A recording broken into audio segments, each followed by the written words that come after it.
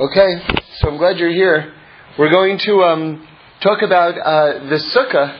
Right now we're in Chol Hamoed Sukkos, and it's really, in fact, I think today, if I'm not mistaken, is the 200th yahrzeit of Rebbe Nachman of Breslov. So 200 years ago he left the world. You should know in Torah, the day one leaves this world is actually considered an even greater holiday than the day one's born, because when one is born, one is a sort of a bundle of potential. But when one leaves the world, then they're a bundle of accomplishment. And since this is the world of action, and we'll sort of maybe touch on that thought more toward the end of this talk, since this is the world of action, accomplishment, actual deeds done, is really what we celebrate and prize most. So 200 years ago today, Rebbe Nachman left the world having accomplished, a ton, to say the least. And what's so amazing about him is that he just, it says that a tzaddik, it says this in the Gemara actually, that a tzaddik can do more from the next world for us than even in this world. So he continues to accomplish. I'll tell you one story that is kind of interesting. Rebbe Nachman was opposed by certain people, certain Rebbes during his lifetime. Many of the Hasidic Rebbes were, because each one of them was really innovating something, and they were often misunderstood. And when I say innovating, it doesn't mean they were making something new. They were all incredibly careful and diligent in terms of adhering to the laws of the Torah. Nonetheless, the way they emphasized certain things, they blazed paths that were perceived as new. They were all, of course, based in Torah, but anyway, and some of them would like just surprise or frighten other people sometimes. So anyway, even though there was nothing wrong with them, and then in retrospect you see there was nothing wrong with them, but sometimes new things scare people. So there was one particular Rebbe, and I'm forgetting his name right now, and he really opposed Rebbe Nachman during his lifetime. And when the news came out that Rebbe Nachman had passed away, one of the students of this master came up to him and said, basically, "Great news, Rebbe Nachman is no longer in this world." I mean, kind of a strange thing to say, no matter what, but he thought that his teacher would experience this as good news. So his teacher, who, like I said, had really been opposed to Rebbe Nachman and had given him a hard time, was devastated. He was so broken with the news. And the student who had delivered the news was struck, because that wasn't the reaction that he was expecting. He thought that his teacher would be happy. And he said back to him, "No, don't you understand? I loved Rebbe Nachman. I loved Rebbe Nachman." So the student said, "Well, I don't understand then. Why did you oppose him then?" And he said, "Because I perceived that Rebbe Nachman's, that what he was bringing to the world was going to be needed much more in future generations, in later generations. And if he fixed everything that he needed to fix and accomplished everything that he needed to accomplish during his lifetime now, I was afraid that he wouldn't be there for the later generations that needed him. And that's why I was opposing him." So that's actually an amazing story on a number of different levels. I heard this from Reb Shlomo Carlebach. One level is the fact that this Rebbe, who seemingly was doing something terrible, opposing a great tzaddik, that his perception was so dead on, that he was so exactly right, because Rebbe Nachman has never been needed more than in our generation, and has never been more popular than in our generation. Tens of thousands of people go to Uman, to his gravesite, every Rosh Hashanah now. I've never been, but I know many, many people who have. Everyone reports back, it's a phenomenal life experience. And his teachings, which are so geared toward depression, in our generation, depression, people suffer from it. It's so rampant. And his teachings are such an antidote to depression that this Rebbe was really right. Another amazing thing that you see from this story is that, and this is a known thing, that when Rebbes argue and they seem to oppose each other, there's a lot more going on than than it seems like, oh, he doesn't like him or he doesn't like him.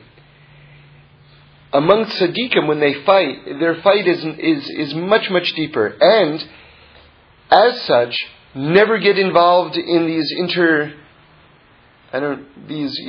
intramural whatever fights, because what you perceive that fight to be is not what the fight is.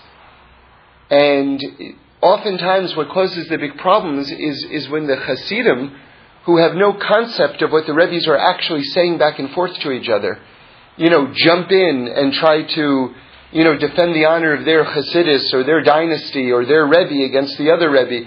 They have no idea what they're doing, and they're really bringing what's a very exalted thing down to a very, very low level. And that really actually causes most of the problems with the way the Hasidim interpret what the disagreement seems to be. Anyway, like I said, it's Sukkot, and I really want to talk about the Sukkah, but just the greatness of Rebbe Nachman, especially on this major milestone of 200 years, has to be acknowledged. So anyway, so the Sukkah, what's one of the just endless blessings of learning Torah and trying to live Torah is the holidays. And, by the way, I don't know if you know this, but one of the reasons, I heard this from Reb Shlomo also, one of the reasons that Haman hated the Jews so much, of course he was the villain in the Purim story. He was like a proto-Hitler, and tried to wipe out all of the Jews and very nearly succeeded. One of the reasons why he hated the Jews so much was because they had so many holidays. It's true, And so the joke is that because of him we added another holiday. And there's actually a modern day joke like this, by the way, it's basically the same joke. But anyway, they say the joke is that Hitler, Yamach Shemo, his name should be erased, went to a fortune teller and said, "What day will I die on?" And the fortune teller said back to him, "You will die on a Jewish holiday." And he said back, "But which Jewish holiday?" And she said back, "Any day you die is going to be a Jewish holiday." So anyway, let's look into the Sukkah. Like I'm saying, the holidays themselves are so deep and they're so beautiful. And every year, if you do it right, every year you get new insights. And then the beautiful thing is then to see everything that you've learned up until now through this new window that's been created through the new insight. Like I heard Reb Shlomo say one time that with every piece of Torah you learn, it's a brand new Torah. Now that's if you do it right. This is me talking. That's just to explain that teaching. You have to do it right for that to be true. Because what does that mean? For every new teaching that you learn, it's a new Torah. You see, it's so funny because sometimes people assume certain things. And then sometimes an aspect of what they assume is a sign of their own greatness. What I mean to say is that Reb Shlomo assumed that you would know what that he would mean and that you would be doing this yourselves and that it didn't have to be explained. But that's just because it shows you that he was doing it all of the time. Do you understand what I'm saying? In other words, sometimes if someone... See, I'll give you another version of this.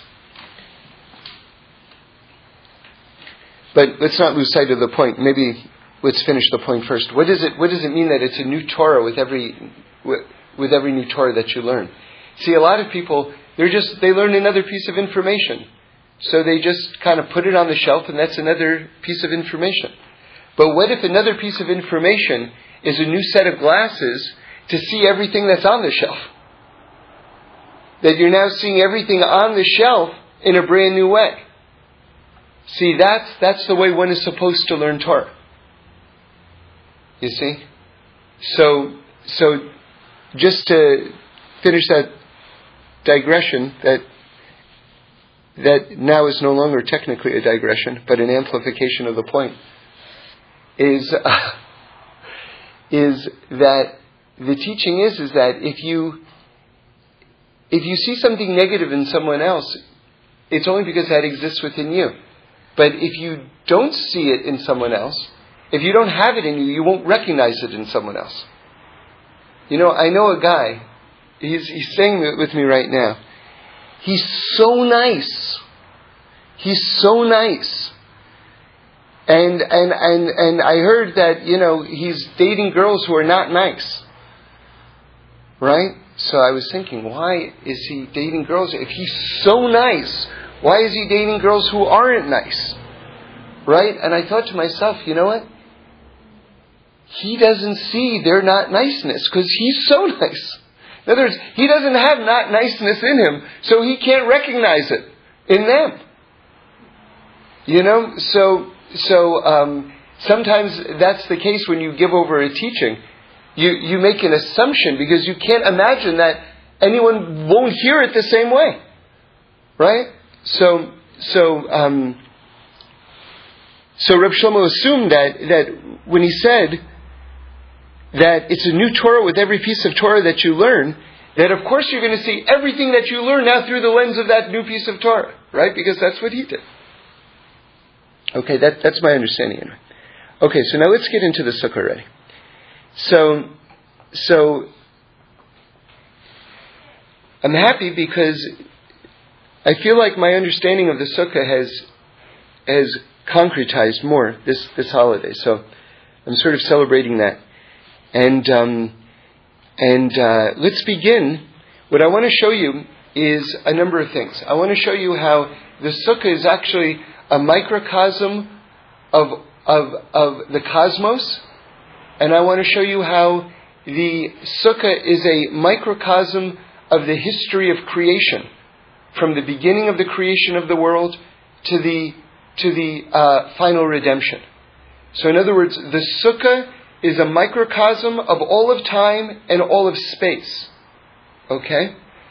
And then after that, I want to get into just an explanation of the esrog a little bit, and to understand the teaching of what it means that the esrog is from the tree of knowledge, what that will teach us about the tree of knowledge, and also why we read Koheles, which is the wisdom of King Solomon, why we're reading that over Sukkos. Okay, so that's kind of the agenda here.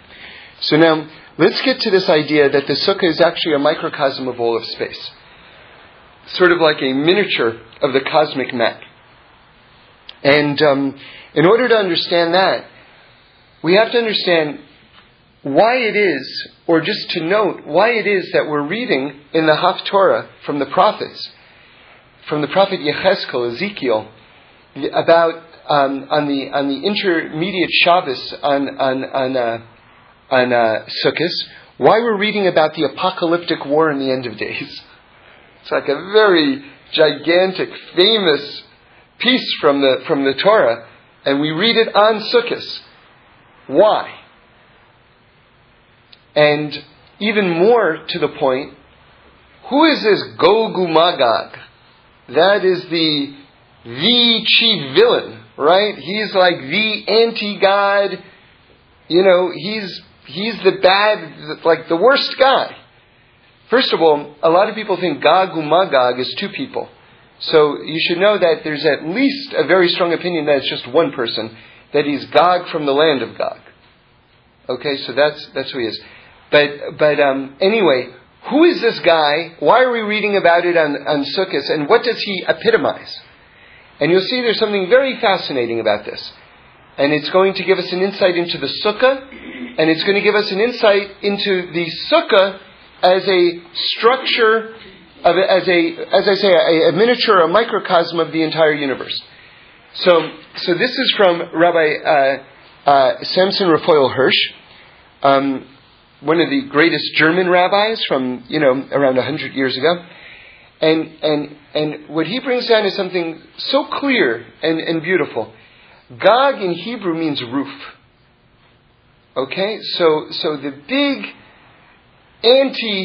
the leader of the anti-God forces in the world is basically Mr. Roof. R-O-O-F. As in that which covers your building. Alright, now, we're not there yet, but we're almost there. Let's just make sure that we're keeping in mind the contrast with the sukkah. The sukkah has something on top of it, it's called schach. And schach has to be penetrable. Okay, you have to be able to see the stars through it. So, and if it rains, the rain comes right through. So what kind of roof is that? It's a porous roof. That's not your typical roof. So you see a very strong point of contrast. Our roof is porous. Their roof is a real roof. It cuts off the bottom from the top. Alright? Or it cuts off heaven from earth. Or it cuts off a person from his creator. Or it suggests that a person is self-sufficient and doesn't need that which is above him. See, again, keeping in mind the contrast between a roof and a sukkah. I'm not saying that one doesn't need shelter in life. One does need shelter. But what we're really contrasting here, and we're using the roof as a means to make the contrast, is an ideology. That's the point. Okay? So the anti-God forces are the roof people. They're the ones who make a strong roof, which is a separation between heaven and earth. Or a denial of heaven. Right? So that's a very, very strong idea. Now, the sukkah is the opposite. The sukkah says, wait a second, you know something? It's all one structure. The above and the below is all one seamless entity. And with that in mind, let's develop that a little bit further. You see, one of the things that we talk about it a fair amount is that when God created the world, He did something called Tzimtzum. And what Tzimtzum is that before the world was created, we have one of the understandings of God is understanding Him as the Or Ein Sof, which means light without end. And what Hashem did was, He condensed His light to the point where He made that which was purely spiritual, He condensed it and pressed it together until it was physical, until it was the physical universe itself. You see, this is one of the main breakthroughs that people have to make if they want to understand the world in a deeper way, and if they want to understand the world the way the Torah understands it, or I would dare to suggest if they want to understand the true nature of reality, is that there isn't the material and the spiritual. That's a big stumbling block for a lot of people. They think there's that guy's spiritual, but I'm not spiritual. All of materiality is condensed spirituality. It's hardened spirituality. That's all. It's hardened light, if you will. That's all the material universe is. You see, and now with that in mind, what you can understand is what the nature of angels are. Okay? Here's just a kind of a side point that comes from this. Imagine now, again, just the map in your head. You've got the light without end, and then it's being squeezed together, so to speak, condensed together, so to speak, until it becomes that which is hard and real and material and physical. That's the physical universe. Okay? And it's one seamless transition. Now, what about that middle area? All right, let's talk about, we were talking about the Or Ein Sof at the top, the light without end, and we're talking about the physical world on the bottom. What about that middle area? Okay, so that middle area is the realm of the angels. All right, and now you can understand it better, because hear what I'm about to say. You see, compared to human beings, angels are very spiritual. But the thing is that angels have a form. They have some sort of definition. They have wings, for instance. Right? They have some form of form. Compared to us, they're like spiritual. But compared to God, they're kind of physical. Do you understand? Because God is formless and has no shape at all. He's beyond that. So if you're already getting into an articulation where the light, so to speak, is forming into a shape, that's already physical compared to God. Now that's that intermediate level as light is being formed and hardened into the material universe. So in other words, we've got our physical universe, and then above that, the world of the angels, which are spiritual compared to us, but then the angels themselves are like physical compared to God. Right?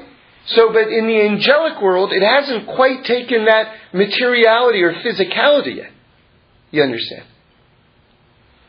That's the later stage. That's this world itself. Now, with that in mind, listen to this. This is actually right in the Art Scroll Siddur, believe it or not.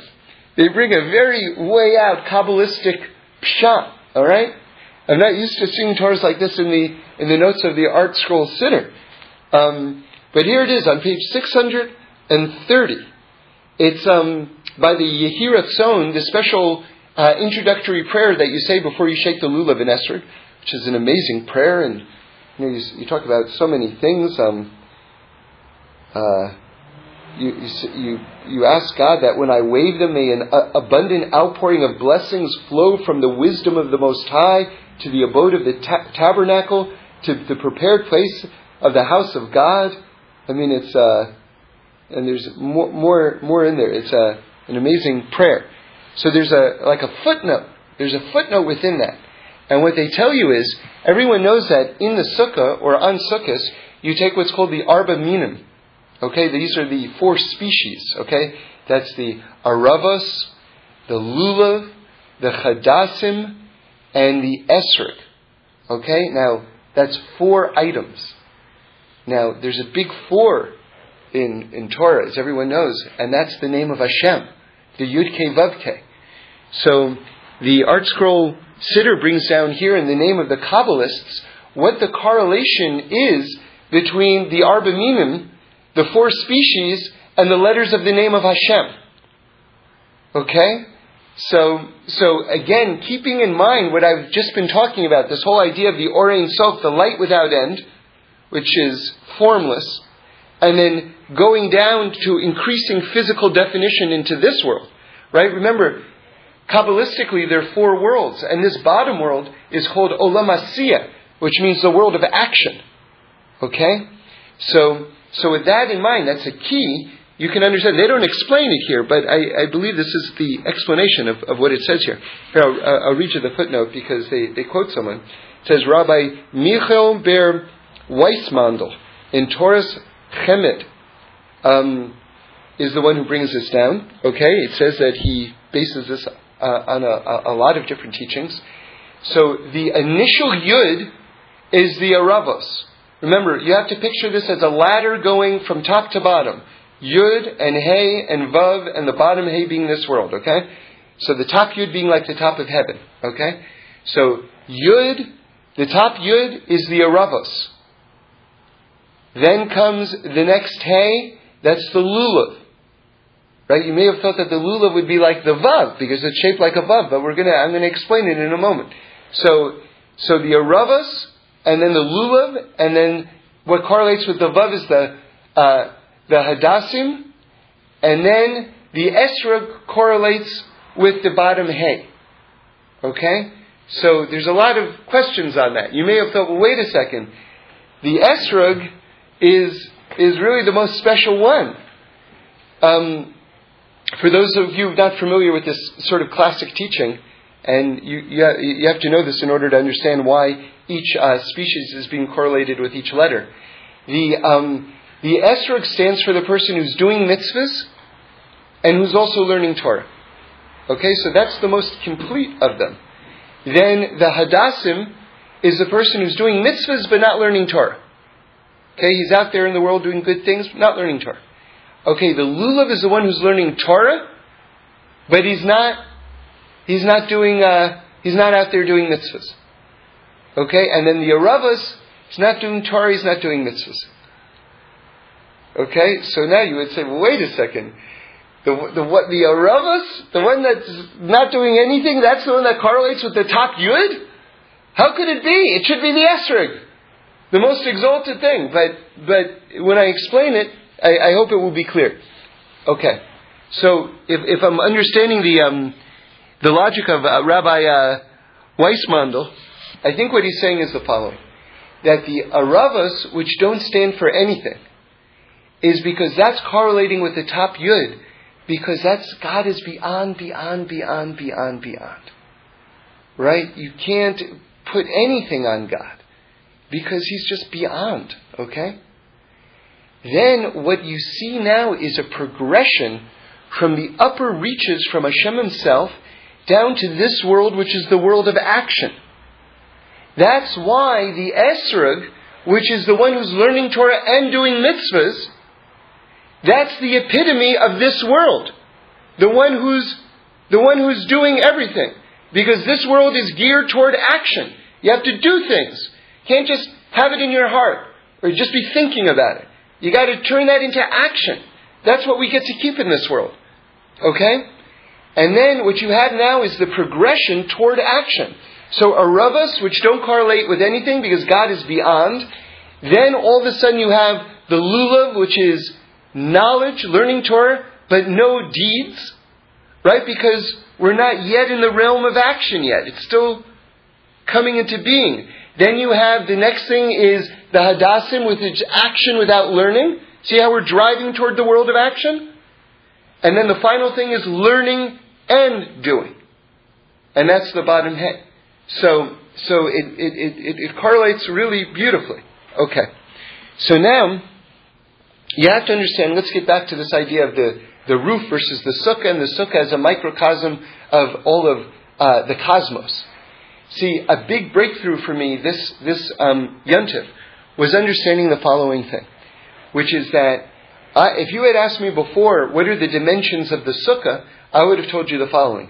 The sukkah is the walls that surround you, and then it's the schach on top of you, and that's the sukkah.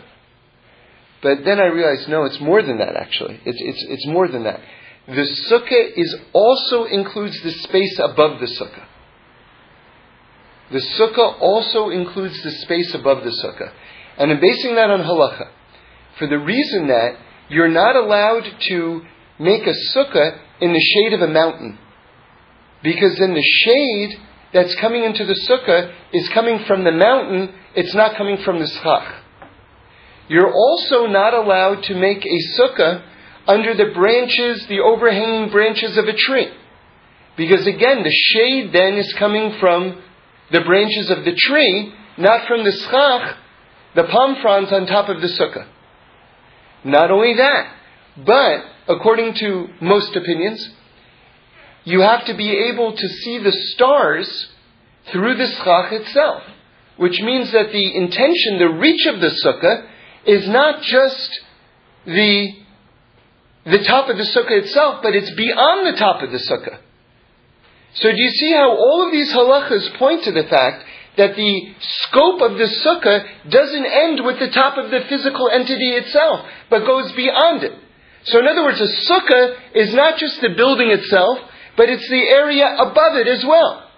Aha. Translation, it's a microcosm of heaven and earth.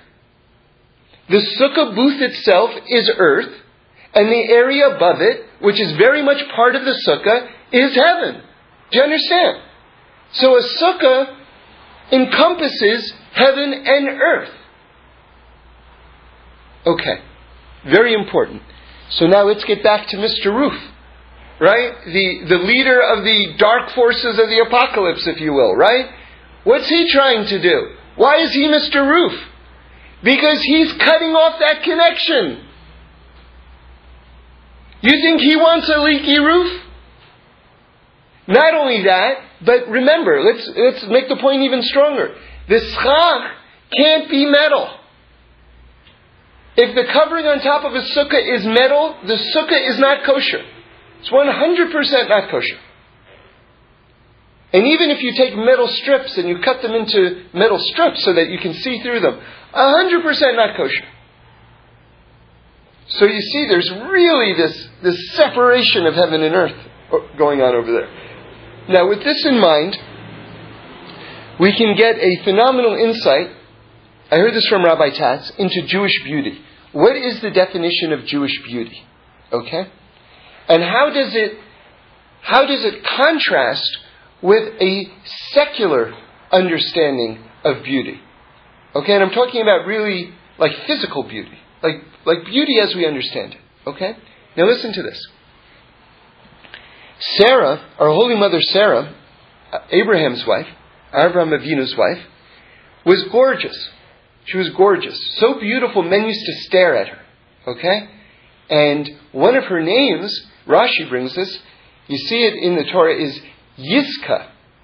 Yizka means to gaze. And Rashi explains that gaze, why would they gaze? Because she was so gorgeous. Okay? So Rabbi Tatz points out that this word Yizka has the same root as the word tzchach. Okay, now he makes a beautiful, beautiful correlation, which is that the nature of beauty is to gaze, but not just to gaze at, but like tzchach, to gaze through. Which means Jewish beauty is that you see God working through that person. That's what gives them their beauty. That their words and their actions are such that you perceive that God is working through them. That you can gaze through that person and see God, so to speak. Okay? Now let's contrast that with the roof people, with the Gog people. Gog cuts off heaven from earth. Right? That's the impenetrable roof, which separates the below and the above.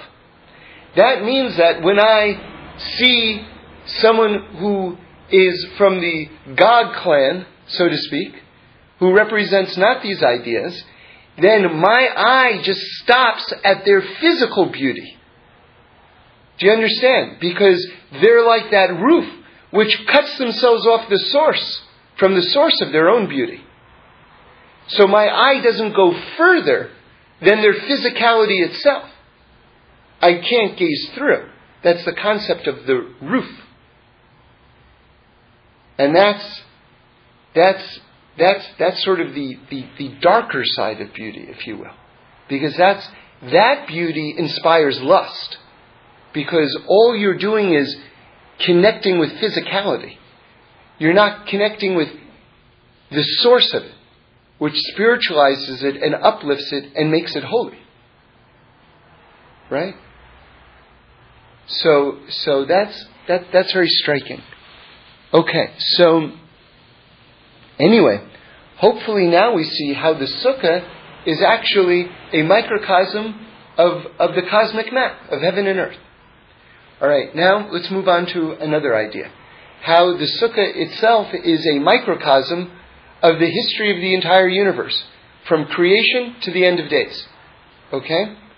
Now, Reb Shlomo brings a medrash, and in my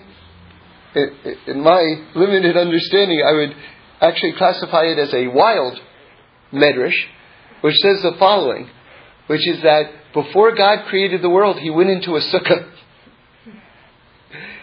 And from this sukkah that God went into, He created the world to be like a sukkah. Alright? So obviously this is a very esoteric medrash. See, what midrash is in general, we have to understand it's every midrash is true. Some are fantastical and are literally true. Others are fantastical and they're also true, but not literally true. And you have to look at the sources, because the great rabbis will tell you what is what. But here's the crucial point. They're still true, because what they're trying to do is to communicate a point and a teaching which is true. So in other words, the details may not have actually occurred, but the truth that's being communicated through those details did occur, and therefore is true. So every midrash is 100% true. It may also be literally true, or it may not be literally true. You have to look at the sources and see what the great rabbis say. But nonetheless, the point is that every midrash is 100% true. Okay, so what does this mean that God went into a sukkah? So if you just want my opinion, I don't have any source for this, but I think that this is one of those ones that isn't literally true, because I don't think there was a sukkah floating in the universe before the world was created, right? And of course, God has no form, but nonetheless, it's a very true teaching. So let's understand, or try to understand. I'll give you my understanding of it. You see, the first thing that we have to understand is that the concept of sukkah existed before the world was created at all. So that places the sukkah at the very, very beginning of time.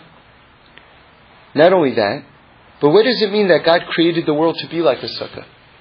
Well, based on what we were learning before, now it's very easy to understand. You have this physical world, but God created the physical world and its beauty in such a way that He gave many, many gateways and many, many openings, like the schach on top of the sukkah. Many gateways for understanding that there is a realm and infinite realms beyond just this physical world. So God created the world to be a sukkah so that we should understand that we should be able to look at the beauty in the world and to look at the majesty of another human being and the greatness of the Torah and to understand the depths that are behind these things. All the realms of reality that exist beyond the physical. So that's what it means that the world is created to be like a sukkah. Right? Now, I was kind of sitting in the sukkah. I think it was last year, maybe it was the year before. And I have these these wall hangings in my sukkah. They're like large sheets. I mean, you could be fancy and call them tapestries, but they're like cotton, And but they have like a nice pattern on them, and a large pattern that kind of fills the whole wall. And anyway, someone gave us one, and then we bought another one, and then they multiplied, and we have about 6 of them now. So basically, all the walls of our sukkah are all covered with different colored versions of this same tapestry. So it gives it kind of a striking look.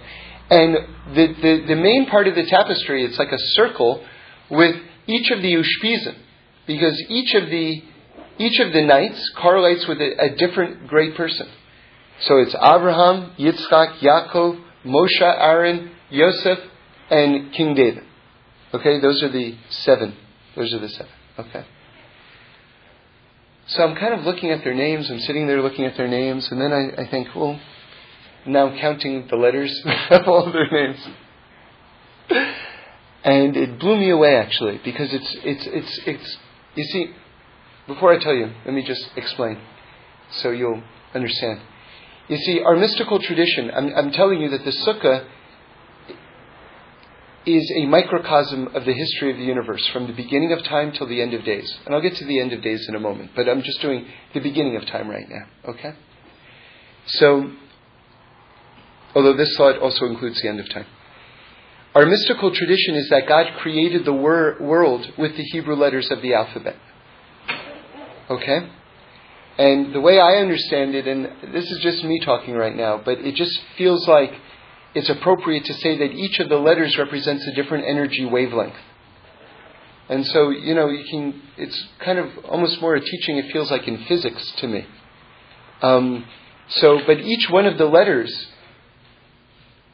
so there are 22 letters, okay, in the Aleph base, in the Hebrew alphabet, plus 5 final letters. So 22 letters plus 5 final letters. All right? Now the final letters, by the way, stand for the end of days. It makes sense. Final letters, end of days. So how many letters do you think are in the names of the Ushpizin, the holy guests, which are in the sukkah every single night? 27. 27 letters. 22 plus 5. 22 plus 5. So what I want to say is that because the final letters stand for the end of days, basically we say that Hashem had the end in mind at the time of the beginning. Like the example that we always give, that when an architect builds a house, he envisions the completed house first. Hashem, when He went to build the world, envisioned the perfected world at the time of creation. And now we're partners with God on the way to getting to that realm of perfection. Right? We're building the world with God. That's what the Torah and the mitzvahs are. Okay? So, but the final letters representing the end of days were part of the initial recipe, if you will. Right? Those 5 are included in the 22. Okay? In other words, the completion was an ingredient at the time of the creation. Okay? Now, so that's what I'd like to say the Ushpizin are hinting at. Now, at the end of days, it says that God is going to bring all the tzaddikim, all the righteous, into a giant sukkah made with the skin of the Leviathan, right? The Leviathan in English. And so there you see that the sukkah is sort of like the culmination. That's where, like, the big rap party is going to take place. You know, at the end of human history is going to be in a sukkah. Okay, so there very clearly you see it represents the end. So in this way you see the beginning to the end, the entire thing, time and space is all represented in the sukkah itself. Okay. Now, I want to just say another point. I heard this in the name of Rabbi Simcha Weinberg, and I'm going to just maybe build on it slightly. You see, what we're talking about is that the sukkah is a really interesting thing, because, like I said, it's if you think of Tzimtzum, like the condensing of Hashem's light down into this world. Like you're really, when you sit in the sukkah, it's like it's still kind of forming. Your year is still kind of forming. You know, we haven't gotten to Hoshana Rabbah yet, which is the final sealing. You know, it's more or less formed. You know, we've already had Rosh Hashanah and Yom Kippur. It's more or less formed. But the gates are still a little bit open. You know, it's still forming a little bit. And you can sit in your sukkah and you can still dream. You can still dream about the year that you want to have as it's taking its final form, its final shape. You know?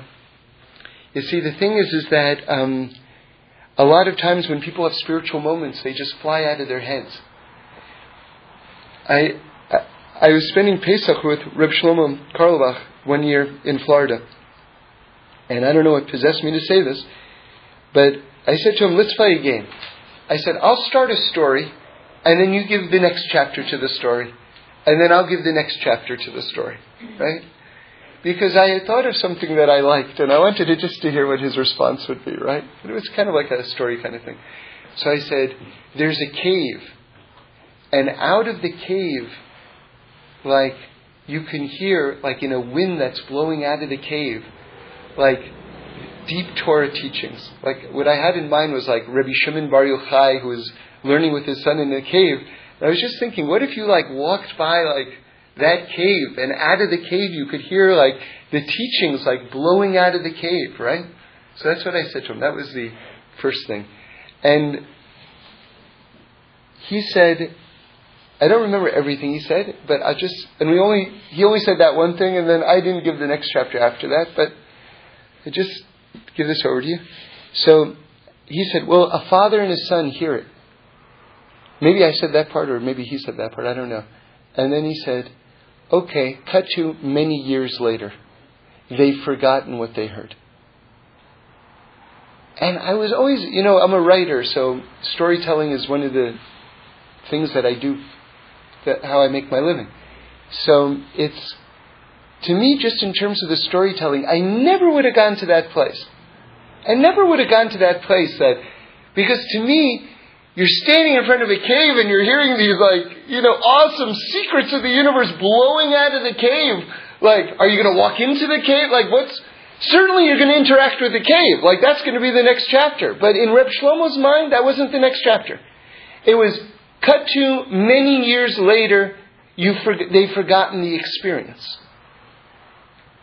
And I just thought, wow, what an insight. Like, I just never would have gone that way. And to me, the reason why I'm bringing it up right now is because when people have spiritual moments, it's so easy for them just to fly out of their heads. He was really touching on a truth. It's so easy just for them to fly out of your head. It's like, I felt spiritual, and now it's the next moment it's gone. So holding on, learning to hold on to those moments is a very big avoda, a very big necessary practice in life.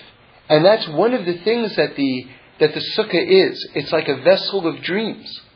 You know, where you can sit and dwell amidst your dreams and let them take shape and let them form into something harder and realer and something that you can hold on to. You know? So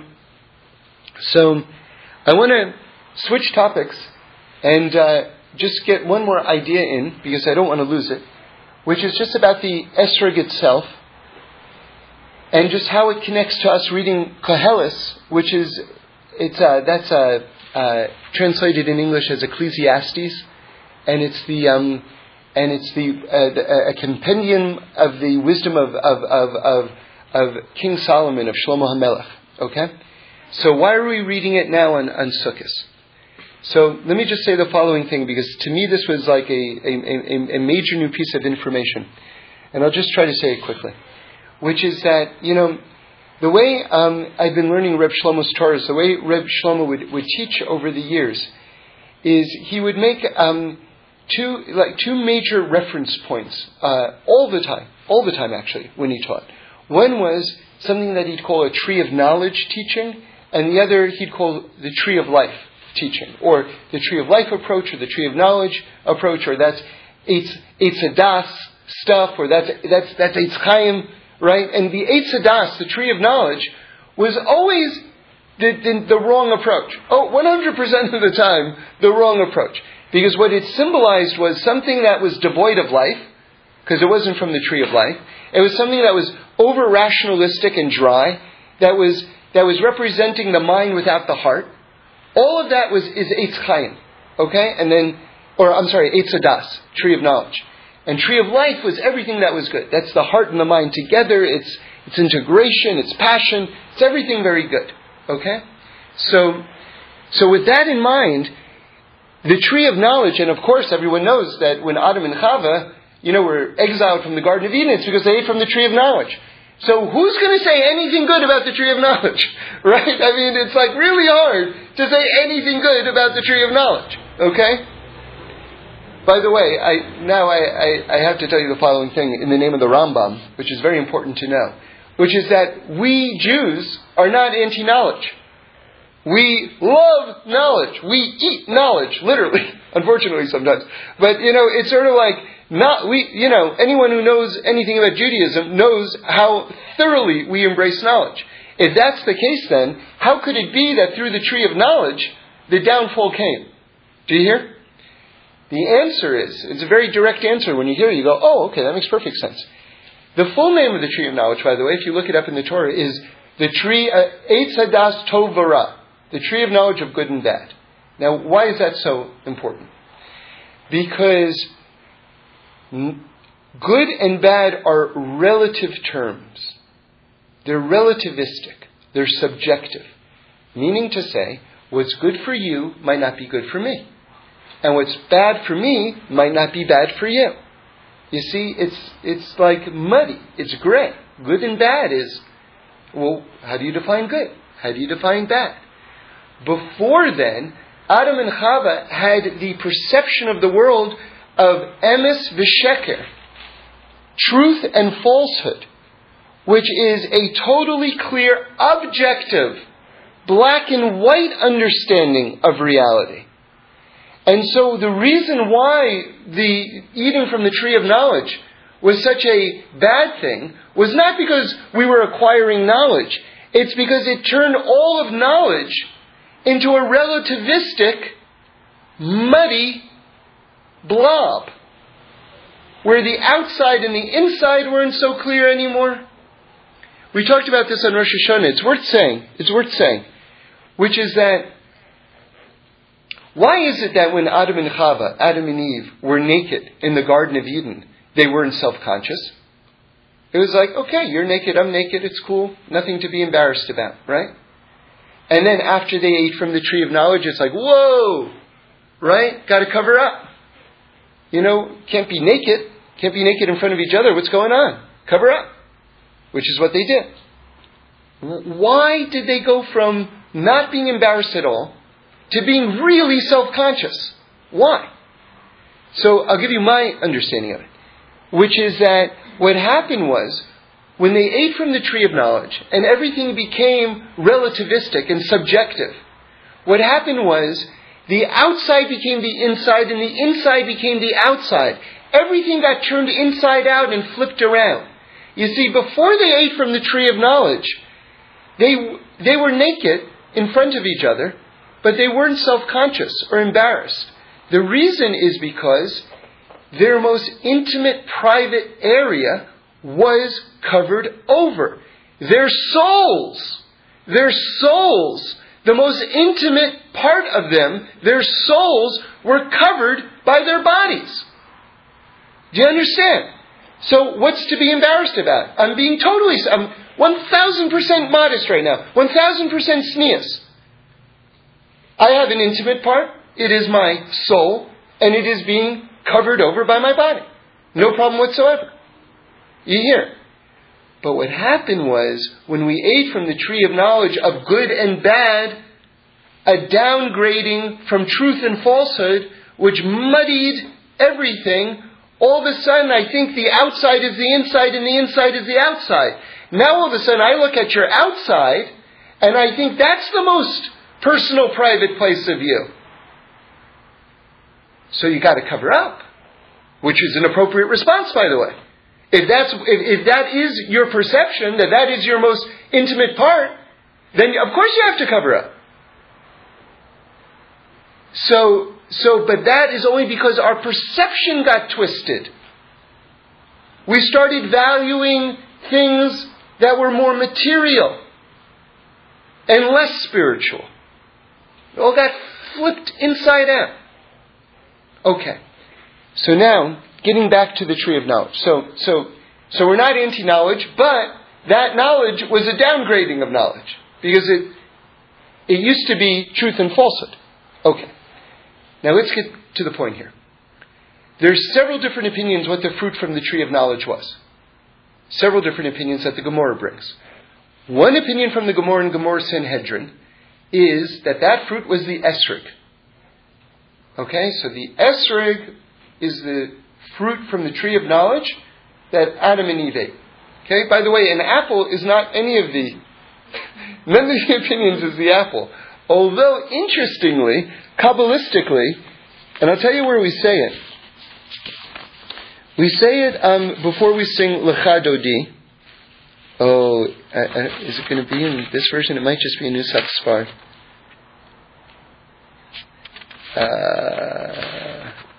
Yeah, it's not in this here.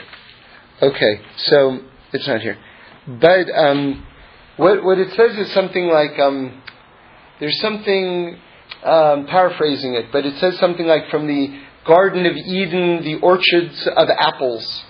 Something like this. So from there you see there is a placing Kabbalistically of apples in the Garden of Eden, but not as the fruit from the tree of knowledge.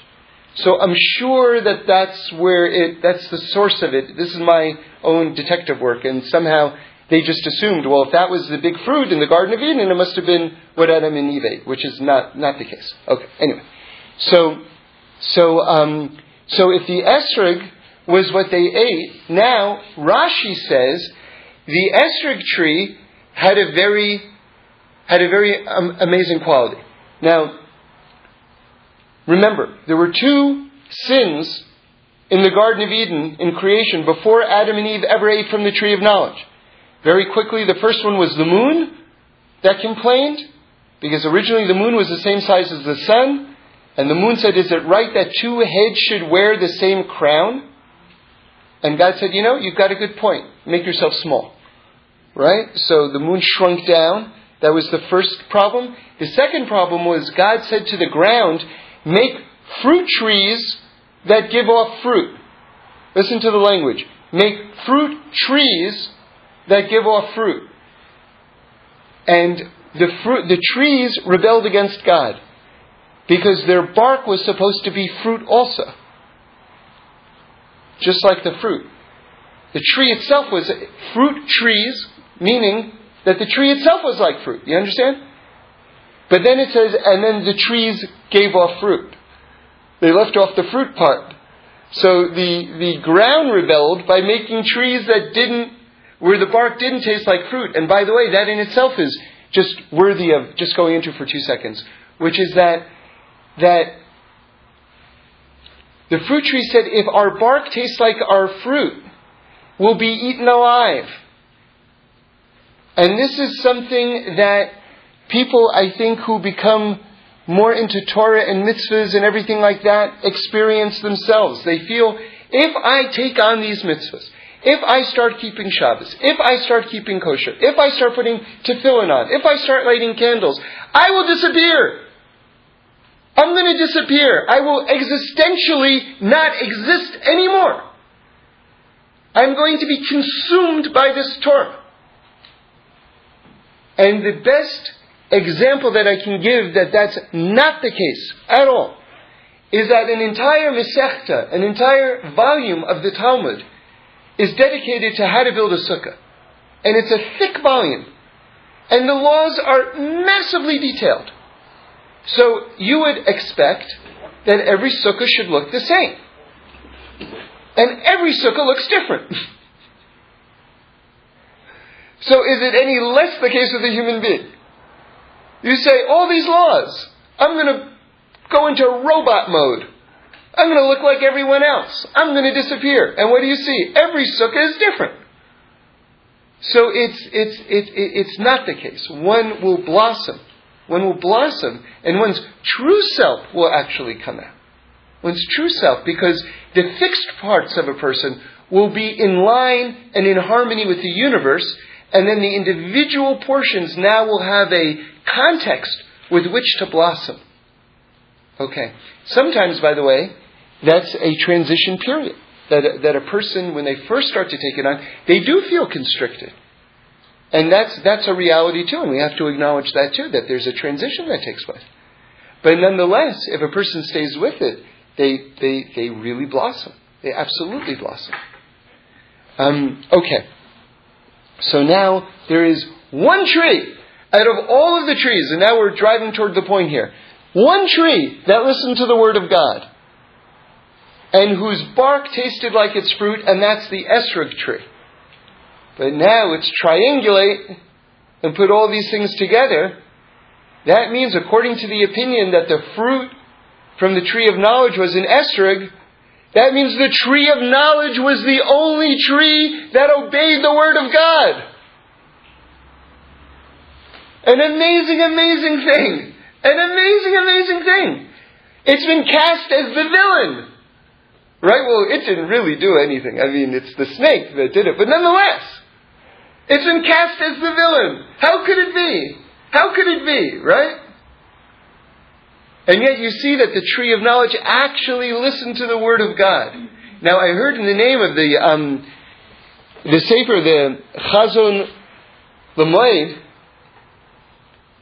the explanation why. Because, you see, we have something in Torah, the Rebbes talk about it in a very disparaging way, critical way. It's called making cheshbonos.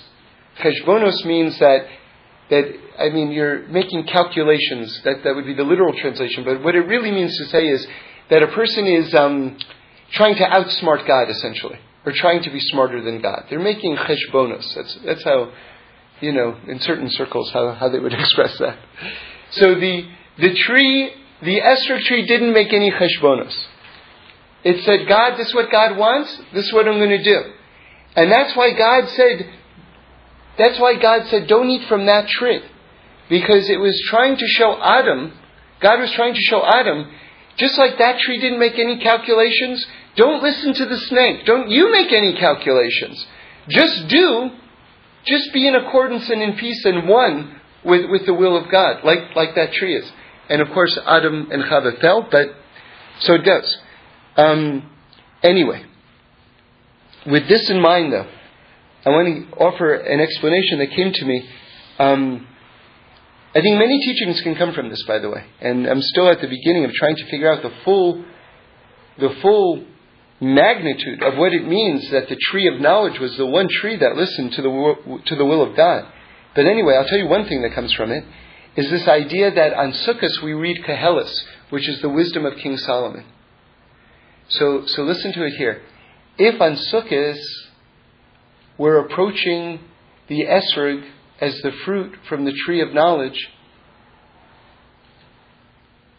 and its bark tasted like fruit, and its fruit tasted like fruit, so that the tree of knowledge was actually rectified, so that it's actually the hero, doesn't it make sense that this would be the most opportune time when the tree of knowledge is in its most complete, exalted state for us to read the book of Koheles, which is the book of wisdom, which is the rectification of wisdom and knowledge?